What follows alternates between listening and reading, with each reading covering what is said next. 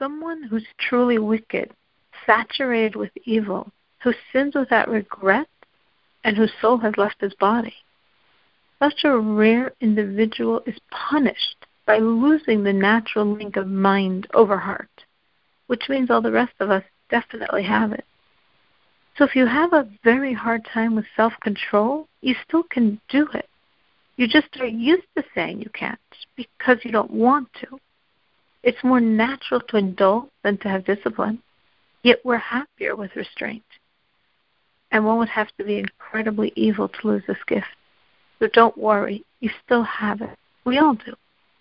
We all can have our minds rule our emotions if we exert effort and so choose.